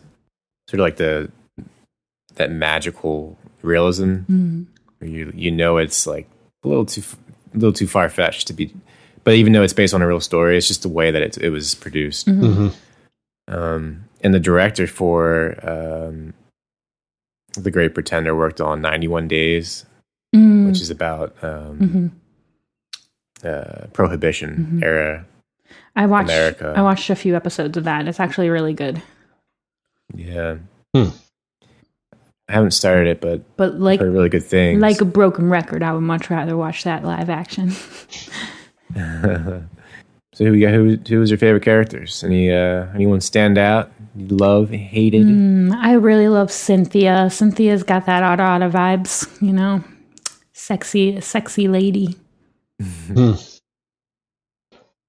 I liked Abby. I thought Abby was the sexier of the two. Yeah, I was a fan of Abby as well. She was too soon for me. She was like, I'm like, you've been with these people for quite a while now, girl. Like, you're not going to open up even just like a little bit. No, I want her to punch me in the face. Oh yeah, you like that. You like that. I want her to degrade you me. Like that. Call me a virgin.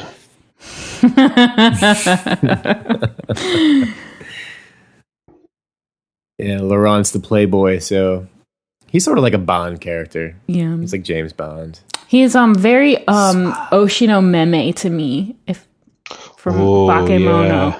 Yeah, because he doesn't ever explicitly tell Edamura what to do or like how to be, but he just like gives him little nudges and lets him like figure it out for himself.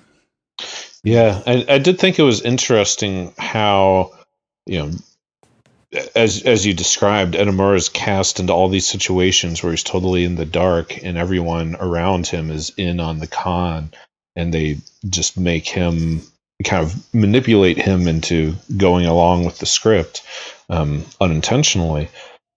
And Laurent's backstory is exactly the same. And, you know, that Dorothy and the older woman and Oz also kind of unintentionally or manipulate him into unintentionally following the script over and over again and put him into these same situations. And I thought it was very interesting that, like, Laurent is not exactly hazing Edamura, but he's treating Edamura and building Edamura in the same exact way that he himself was introduced into the con game. Yeah, that made me a lot more appreciative of Laurent's decisions, his mindset, attitude. Yeah, I'm still a fan of Abigail. I still wish that Abigail and Makoto Edamura, you know, I wish they had formed more of a relationship, whatever that means. And I like some of the side characters. I like that the character Shion Kim, Korean, the older woman with the short hair. Yeah, I thought she was neat. Yeah, I think she was a good side character. Yeah, our guy Kubo was very cool. I was very 90s. I was very appreciative of how this random, slightly older guy just kind of, you know, always happy-go-lucky, always like, oh, you guys are doing a con? That's cool. I'll totally help you. You know, this is like a very dependable guy. That's cool. I like the old Korean lady. Yeah, the one that he sells the water spout to that he doesn't know that's in on the con. She's awesome. Yeah, that's Shion Kim. Oh, okay, yeah. She has a lot of disguises, so I didn't realize it was her at first. Is that her name? Oh, okay, yeah, that is her name, huh? But yeah, I think overall it's a good watch. It's weird that the first season's 14 episodes or 15, and then the second is 9 episodes. Yeah, I mean they broke it up along story arc lines, right? I mean, to me, it seems more clear that they gave Netflix 24 episodes, and Netflix was like, "All right, how do we break this into 2 seasons? Because we want to give our customers 2 seasons." So, I feel like forward to. it's done. I don't want to see any more of Great Pretender. yeah, I feel like that way the story's too. wrapped up. Yeah. It's in a nice little bow. We don't need 5 seasons. Like, it's good to go as is, total package. I'll buy the Blu-rays. You know what I mean? I might go see a movie, but even then, like not even a live action, but like a theatrical release of the next big heist. But yeah, I agree. It's sort of it finishes on a good note. Just leave it where it is. Yeah, I don't need to know where all the characters end up. Like, I like stories where I can just I can project. So everyone recommends this? Yeah, I think definitely, absolutely. Especially if you have some time over, your holiday and you're bored, you're stuck inside. yeah. I would give this 8 Sakura magic tricks out of 5. Out of 10.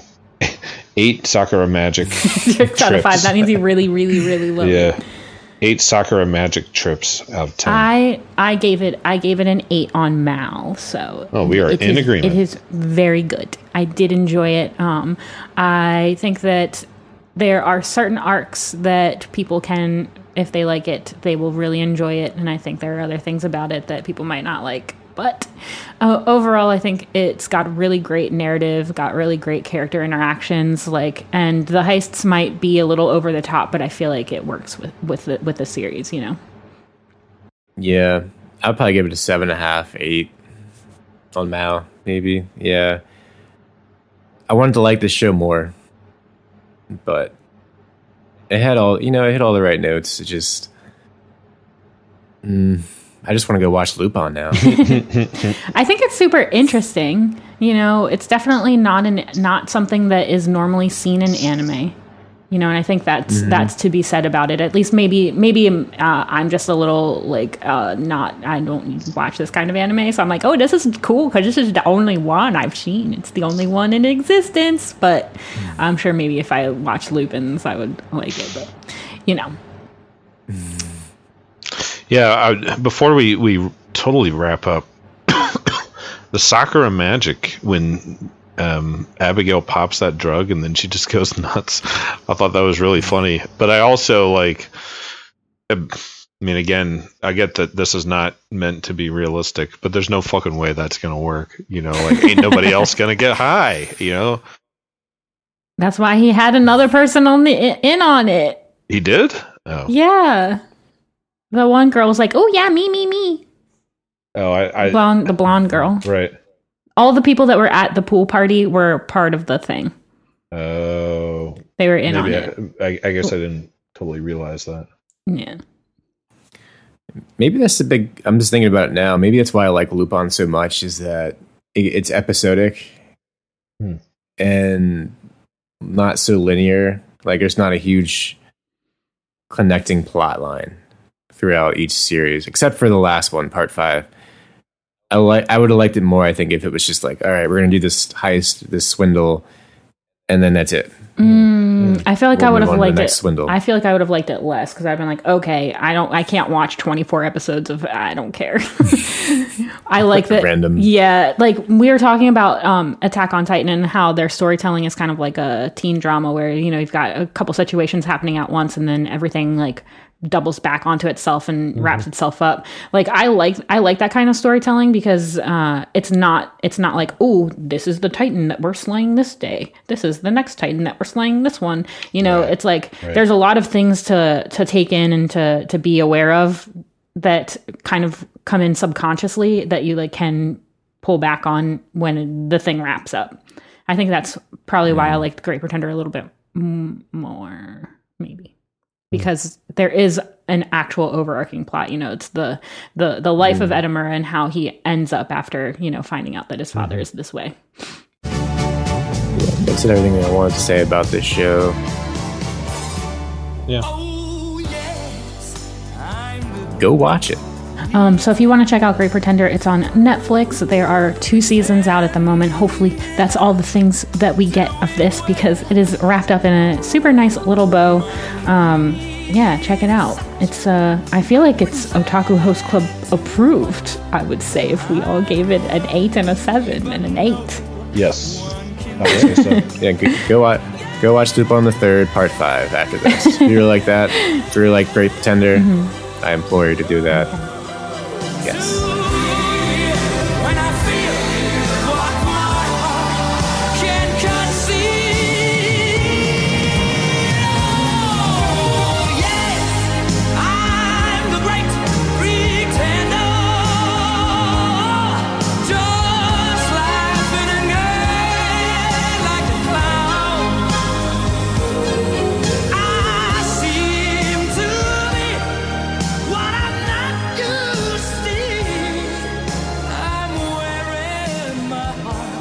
Yeah, our next episode is on what exactly? The Promised Neverland? Yes.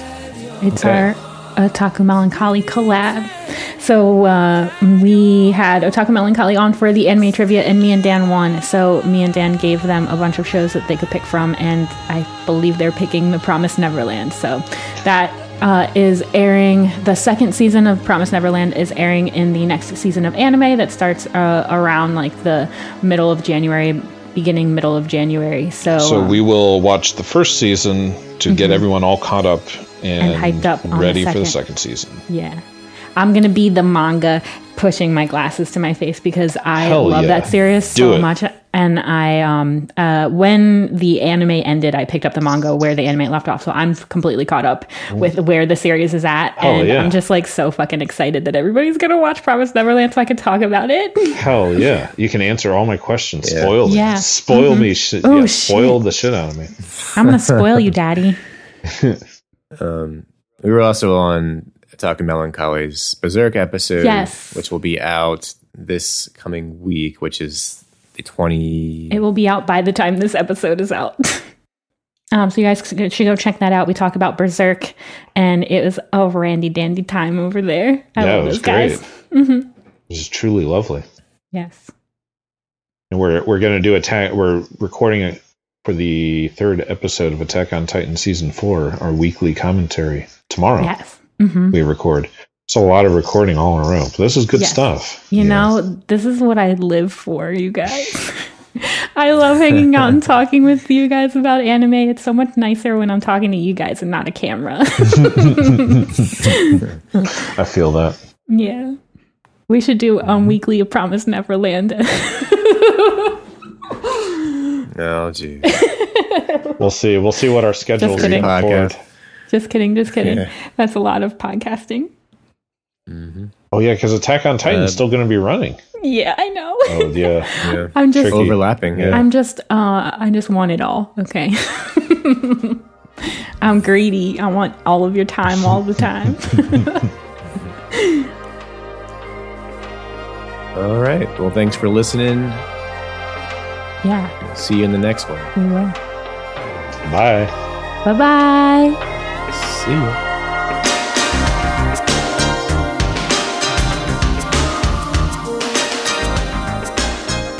Thank you guys so much for listening and being here. We super appreciate every single one of you that listens to our podcast every week. Join our Discord to continue the conversation and get notified when we upload new episodes. Or if you just want to hang out and chat about anime. The invite link should be in the description of whatever platform you're listening to this on, as well as in our link tree of our Instagram at Otaku Host Club, or on our website, www.otakuhostclub.com. We also have a voicemail box set up in case you want to call in, leave us a message, ask a question, talk about anime, let us know how your day is going, and we'll play it on the next episode. The number for that is 240 324-8295. And if you like our content, it would be super awesome if you went over to Apple Podcasts and left us a review. It's super helpful for us to get the word out. And if you do, we'll read it on air. And with that, we'll see you in the next episode.